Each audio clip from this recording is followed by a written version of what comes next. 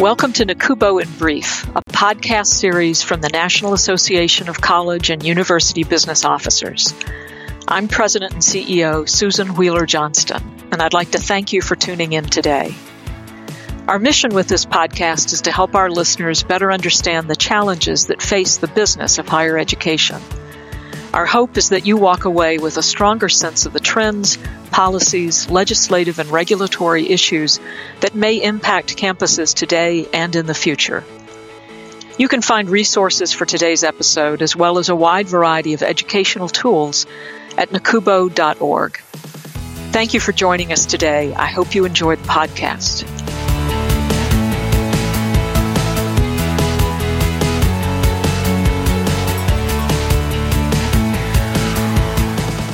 Thanks so much for joining us today. This is Megan Schneider, Senior Director of Government Affairs at NACUBO.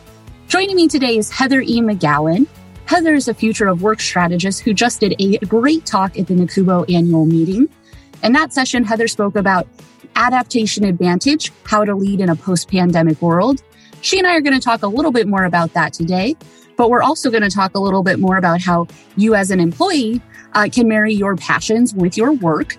And we're also going to talk about how colleges and universities, as both employers and educators, can help their employees and their students better prepare for a post-pandemic world.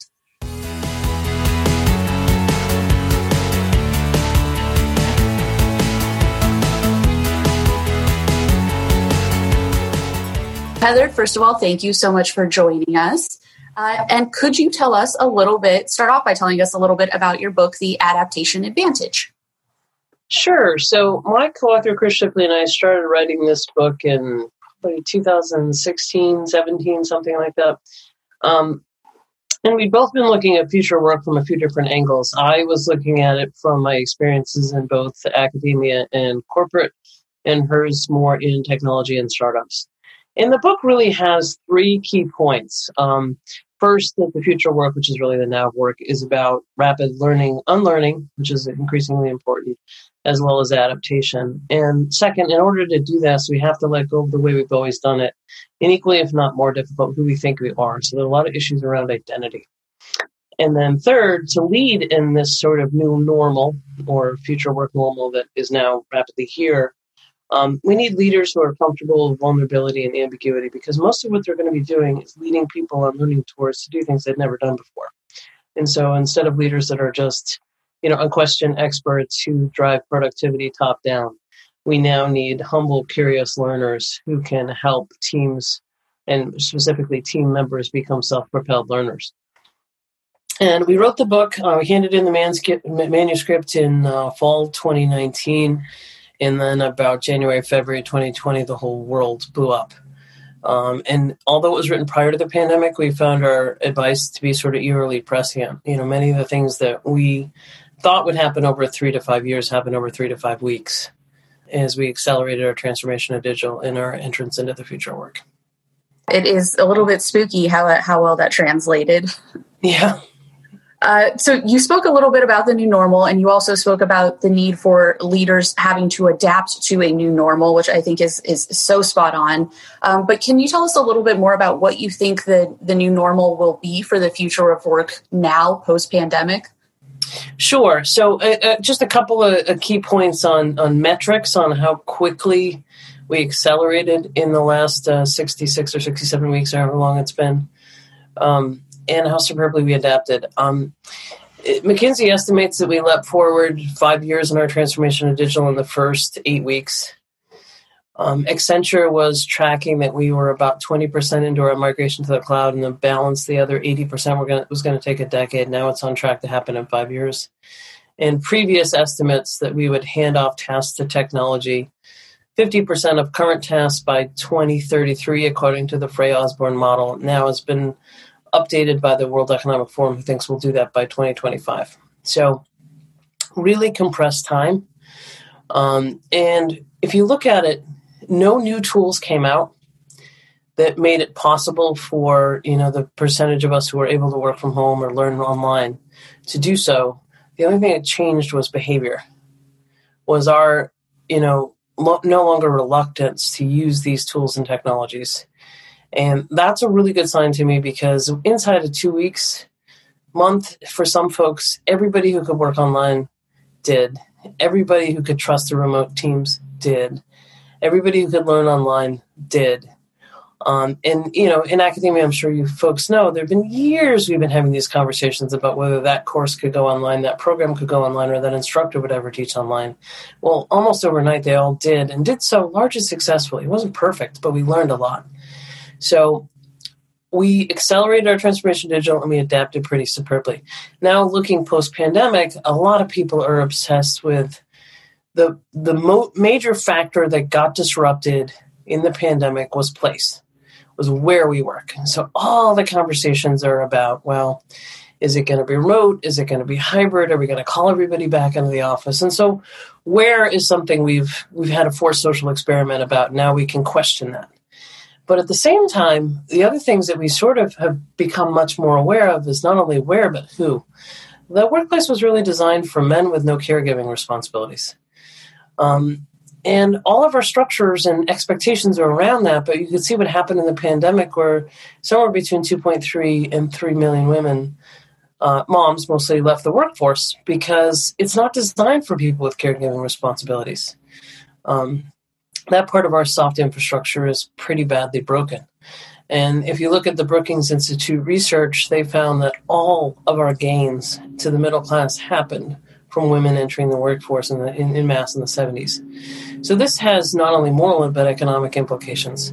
And then if you look at, so that's where and who, now you look at what, we've lived in a world of what John Hagel refers to as scalable efficiency, where we really focus on routine and predictable tasks to reduce risk and scale solutions.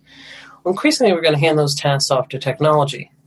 So now we have to start looking at, well, what we do being much more about, as I said earlier, learning tours and preparing people to embark on those. And then, so that's where, who, and what. Now you look at how. We still measure work in hours. The reason we work 8 hours a day is because in 1914, Henry Ford figured out that all the accidents on the production line happen in the 9th, 10th, and 11th hour. So he cut work to 8 hours a day and also allowed him to do 3 shifts, because that's when physical labor breaks down. Now, some of us are still doing physical labor, and some work does need to be measured in hours because you need coverage at a call center or customer support or a hospital, etc. But so many of us are doing cognitive work that's really not time-bound. And if you look at concentration, breaks down between 4 and 6 hours. Creativity caps out at 4 hours. So we're still measuring work in hours at 8 hours a day based on something that's more than 100 years old. And then you look at why we work. We work for income, certainly, but we've also increasingly worked for identity, status, and security, when really it needs to be much more about purpose and values. Some estimates that about somewhere between 40 and 50% of people working today are thinking about changing jobs to better align not only with their lifestyle, but also with their sense of purpose. So when you think about work, it's gone from rights to responsibilities and from identity to impact. I have an expression that says learning is the new pension, because what we learn at work is what makes us more attractive for our next job. So it's no longer about the past job and the past experience. It's your ability to learn and adapt. So that's how I see the new normal across where, who, what, how, and why, whereas most folks, I think, are just still focusing on where because that's mostly acutely ahead of us. One good point that you really made was that so many of us now feel like our identity is somehow tied to our work and what we do. But in a broader sense, you've spoken a lot about how to marry your passion to market needs. Mm-hmm. And I would just love to hear you talk more about how you can go about doing that, especially in this post-pandemic time when so many people are having trouble even finding a job at all. And how do you continue marrying your passion for market needs? What do you do if you can't find a job doing that? We'll start there. Yeah, so my heart goes out to anybody who's been displaced by work. Studies in the U.S. and the U.K. have found that involuntary job change is harder to overcome than the loss of a primary relationship. And why is that? It's because we've started over the last several decades asking little children what they want to be when they grow up and asking them to pick realistic selves, which is absurd when 100% of jobs are going to change and half the work within them may be automated, those work tasks. Therefore, 100% of jobs are going to change. We ask university students, those who go to university, to pick a major or area of study a lot of times before they've even stepped foot on campus. It's part of their application process. And if you think about that, the social mobility implications of that are huge, because you pick based on what seems realistic or achievable for you, based on what's in your social network, what your parents do, what your friends' parents do, what you see in your community, what you've been exposed to in high school. I mean, I certainly wouldn't be speaking to you if I was limited to what I was told I was good at or not good at, and more likely in high school. It's a very thin slice of life. And young people today are going to have many jobs across many different industries. So that's why it kind of comes back to purpose. If you have a sense of what you care about, what motivates you, I use the expression self-propelled, what gives you agency, what you're going to naturally want to learn and do, and then marry that with a market need. So you're interested in animals, you're interested in elderly people, you're interested in technology, whatever your interests are that you're naturally curious about, where's the market need around that? And it may take longer to find the right job, but you'll be happier within it if you align it with a sense of your self-expression. Because there's unending market needs. If you look during this pandemic, we've had a huge increase in entrepreneurship. Some of it's been out of need, and some of it is just income replacement kind of stuff. But chaos loves an opportunity, and there's always a market need. So it's just a matter of finding it. And I know that sounds a little obscure, but trying to fit yourself into a predetermined box by finding a job may fulfill your economic needs today, but might not necessarily fulfill your career aspirations and your self-expression. So, of course, NACUBO is a higher ed association, and we represent colleges and universities here in the U.S. But you have worked not just with colleges and universities and in academia and in the U.S., you've also worked with academia globally. Can you tell us a little bit about differences you see in the adoption of people practices across countries and even a little bit across industries? Yeah, I mean, it's hard to generalize, but different cultures do have forces. I mean, some focus on education and perfect test scores. There's some, parts of the world where they've got much higher, many of them, PISA scores than us. But some focus on investments in technologies, like, China has gone all in on artificial intelligence. And some focus on human needs like happiness and contentment. I see much more of a force of that coming back around. It's hard to say who will win, but I suspect those who are focusing on unleashing human potential will ultimately prevail. Because at the end of the day, what's a technology without a focus on human potential? What's the perfect test score in the world of intelligent machines? One of the things, my mantras lately is that we're entering the human capital era. And it's been kind of proven out. The S&P 500, if you calculate the enterprise value on it, over the last 100 plus years. In the 1930s, it was 100% of the value that was created with physical stuff like property, plant, and equipment, tangible assets. And that was in part because mostly what we did was we made stuff. In 1975, that shifted to about 80%, 83%, something like that, came from tangible stuff. In 2018, the last time I calculated it, it was only 16%. The rest of it is intangible assets, which is really human capital. Humans are increasingly making all the value around us. And over the last 50 years, we've treated humans like a cost to contain rather than asset to develop because they don't show up anywhere on the balance sheet. They're an intangible good. But the Securities and Exchange Commission just changed it, now requiring companies to give more insight into what their human capital is so that investors can make decisions. And it's not clear yet, but it's a signal that they're starting to see humans are much more important in the creation of value. So now you could see much more investment in humans in terms of how did you recruit them? How do you take care of them? How do you make sure they're well educated? How do you upskill, reskill them, make sure they're rested? Is 8 hours a day optimal if you really want to unleash human potential? So I think we're on the cusp of a really interesting era. Yeah, I'd love to build on that. And I love the idea of entering the era of human capital. You touched on this in our previous question, but typically when you describe the future company, as you just did, you tend to do so in terms of culture and capacity. How can higher ed institutions specifically prepare students to meet those demands, but also be ready to work in those types of workforces? Yeah, so just to kind of frame what I mean by culture and capacity. So an organization is a group of people, and they generally make branded products, and product could be a physical product or a service. If you really break it down, that's just exhaust from your learning.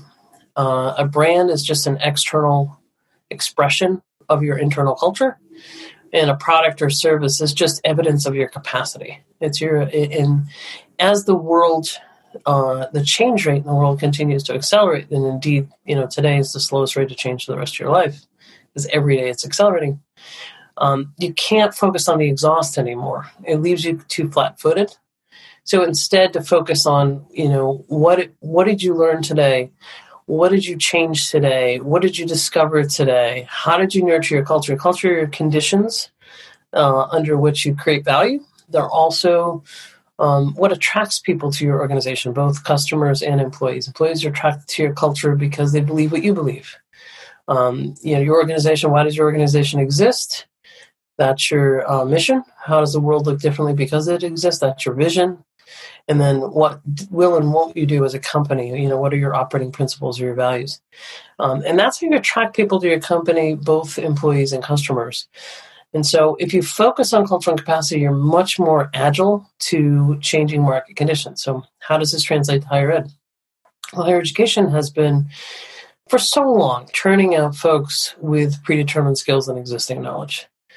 With fixed occupational identities, like I am an X, this is my major, this is who I am. A lot of times students will identify as being part of their major before they've got any knowledge or skills that make them even warrant that major. I'm a business person. Okay, well, you've taken a business class. You're not necessarily a business person yet. Or I'm an engineer. Okay, you've taken a math class. You're not an engineer yet. And that doesn't preclude you from collaborating with designers or business people or anthropologists. And so it's that fixed occupational identity and that sense of sort of a singular first job that really is killing, I think, higher education. Higher education needs to be much better at helping people get in touch with what drives them and letting them explore more, take things outside your major, help folks have a transdisciplinary mindset, and then find their way into occupational opportunities, aka jobs, that allow them for that self-expression and help them navigate on their journey. So they're much better at adapting between opportunities as opposed to seeing themselves in one predetermined fixed occupational identity. It's funny. I have a niece in college right now, and she's thinking about changing her major. And it's funny. She's only a sophomore, and the idea of changing her major seems like such a existential crisis to her. And it is interesting from the outside to see how much it's impacting her. When I'm like, well, you're not a business person already. Yes, you've been a business major for 2 years, but that's not who you are. But it really does seem to be impacting her sense of self. So it's really interesting that the facts that you shared on that. Yeah, and we in the book we go a lot into identity. Particularly my experiences working in higher ed, I was just struck by even how much it's changed since I went, which wasn't that long ago, relatively speaking. I mean, it wasn't 100 years ago. In terms of how we've become so focused on this locked occupational identity at a time when we need folks who are who have greater adaptation. And if you think about it, your prefrontal cortex, the newest part of our brain, doesn't fully form until we're 30 or thereabouts. Yet we make probably the biggest debt decision or the second biggest debt decision in our lives at a time we don't really have the cognitive skills to do it. Yeah, that is a great point. So we've touched on students some, but why is it also important for higher ed institutions to shift, one, the way they recruit their own talent, but also once they have that talent, how they help their own employees find their purpose, even beyond when they're students? The weird thing about higher ed is so the best research I've seen, or the only real research I've seen on what percentage of people ever work in the field of their undergraduate major, was by the Federal Reserve Bank of New York. And I want to say it was like in the 2010s, like 12, 14, 15, 16, something like that, relatively recently enough. And they found that only 27% of people worked in the field of their undergraduate major. Well, those 27% of people tend to be faculty, So you've got this minority majority situation. So you've got faculty telling you, like, this is your major, this is who you are, don't take anything outside your major. And you've got, they're not the norm. You know what I mean? So when you go to recruit faculty and staff for higher education, you have to let them know that they're not going to recreate the experience they had, because look how much differently the world operates from when most of us graduated. So you have to sort of set that expectation. For some folks, I find they go into higher education expecting it to be the same as it was when they went through higher ed. And it's not, nor should it be. So attracting people to the world as it's coming at us more quickly. Like, one of the analogies I often use is there's a reason the windshield is bigger than the rearview mirror, is we should be focusing more ahead of us than behind us. And it's like we're driving in a car, and the speed the car is going keeps accelerating.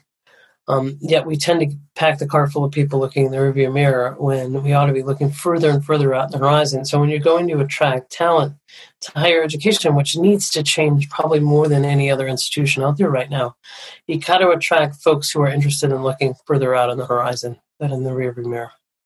Because our members are, primarily CFOs and CBOs of colleges and universities, so really sort of what you think of when you think of a traditional higher ed administrator, what do you think are some of the things that they should keep in mind when they're setting organizational goals? It's almost like higher ed institutions have to think about themselves if they're startups. And they think about themselves as whatever the farthest thing away from a startup can be, the most established, rigid, staid organization, because there's never been a better time to be in the learning business if you can define that learning business as broad as possible. In the last numbers, and these are pre-pandemic, IBM had something like 120 million people would need to be reskilled in the next 3 years, which is now, and that number is probably doubled or tripled with the pandemic. The 40% of people who are looking for new jobs now in the U.S., a lot of them will require reskilling or upskilling because they're changing occupations. The reason so few people want to go back to some of those first-line jobs is they had, traumatic experiences and they're burned out, and now they want to do something different. So looking at higher ed institutions, if you're just in the degree granting business or the credentialing business, it will work for some. It will work for the elite institutions. They've got some endowment, which is like a moat. It might work for some of the big state schools that can continue to be propped up to the extent that they are through state funding. But the schools that are the most agile, that launch experiments continuously. I mean, continuing in professional education is a great place to do those experiments and look at a variety of business models, not just one, will be best served to meet the exploding demand in learning. To your earlier point, we've seen so much of that work just really come rapid fire from, it normally takes higher ed years to decide to do anything. And with the pandemic, so many decisions have had to be made so quickly. So it'll be interesting to see all of the innovation that actually ends up coming out of this period. Yeah, I mean, if you just looked at the kind of standard formula, if you needed a new bachelor's degree program, it takes about a decade at least from the time the market says, we need people credentialed to the time you actually get your first person credentialed. We don't have time for that. And I thought it was really funny how you mentioned traditionally in higher education, it could be a years-long discussion whether or not we're going to move a class online or whether or not a class can be taught online. And when there was no choice, we all found, oh, wow, this is actually can be done. And ways that we can improve on it. But decisions that previously would have taken much longer, we were all sort of forced into. And, maybe that was a good thing. I think it was. I mean, we learned a lot. I mean, we learned a lot about what was wrong, too. I mean, we learned so much more about, racial inequities and income inequities and gender inequities. So we became much more aware of the things we need to fix. And the good news is, in a lot of cases, we are. That encourages me. Yeah, me as well. Heather, thank you so much for all of your time today. I really appreciate it. Very much looking forward to hearing you speak at our meeting in a few weeks. Oh, great. All right. Take care. As a reminder, Heather will be serving as a keynote speaker at the NACUBO 2021 annual meeting, speaking on the future of work and the future of learning. Heather is also co-author of the book, The Adaptation Advantage: Let Go, Learn Fast, and Thrive in the Future of Work. This visionary and timely book covers many aspects of both personal and professional life and provides invaluable keys on how to adapt and thrive in this fast-moving and unprecedented COVID-19 pandemic era.